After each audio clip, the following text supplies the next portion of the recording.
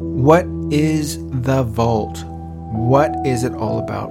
In a word, we want to protect our ability to propagate sound preaching all over the world. That's it.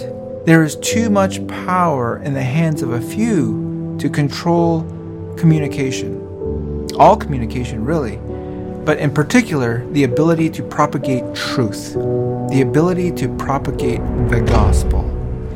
This gospel of the kingdom shall be preached in all the world for a witness to all nations.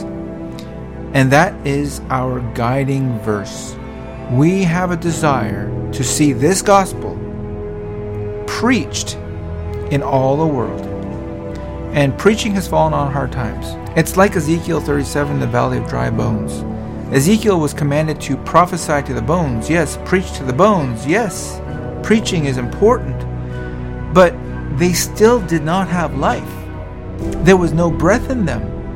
Ezekiel was then commanded to prophesy to the wind, to speak to the wind. And that's a picture of prayer. It's prophesying to the wind. It's praying to the Lord of the wind. We're praying for a breath from heaven, and we believe it will come. Now, one of the things that we have here at the Vault is a large map of the world on one of the walls that shows little pins all over the globe where people are listening to sermons in real time. It's a beautiful thing, and it's an exciting thing. You can see the map populate with all of these little dots showing people listening to sermons. You see the map zooming into a region and showing the sermon that they're listening to, zooming out and panning over to another region, somewhere obscure, some island in the middle of the Pacific Ocean or in the Far East or in Africa or in Europe. And you see all these pins lighting up on the globe where people are listening to sermons. It's beautiful.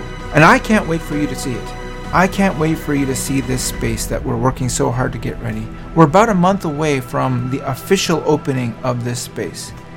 And we will do so at the Foundations Conference, December 8 and 9 in Greenville, South Carolina, on the campus of Bob Jones University. Pray with us and rejoice with us. Thank you.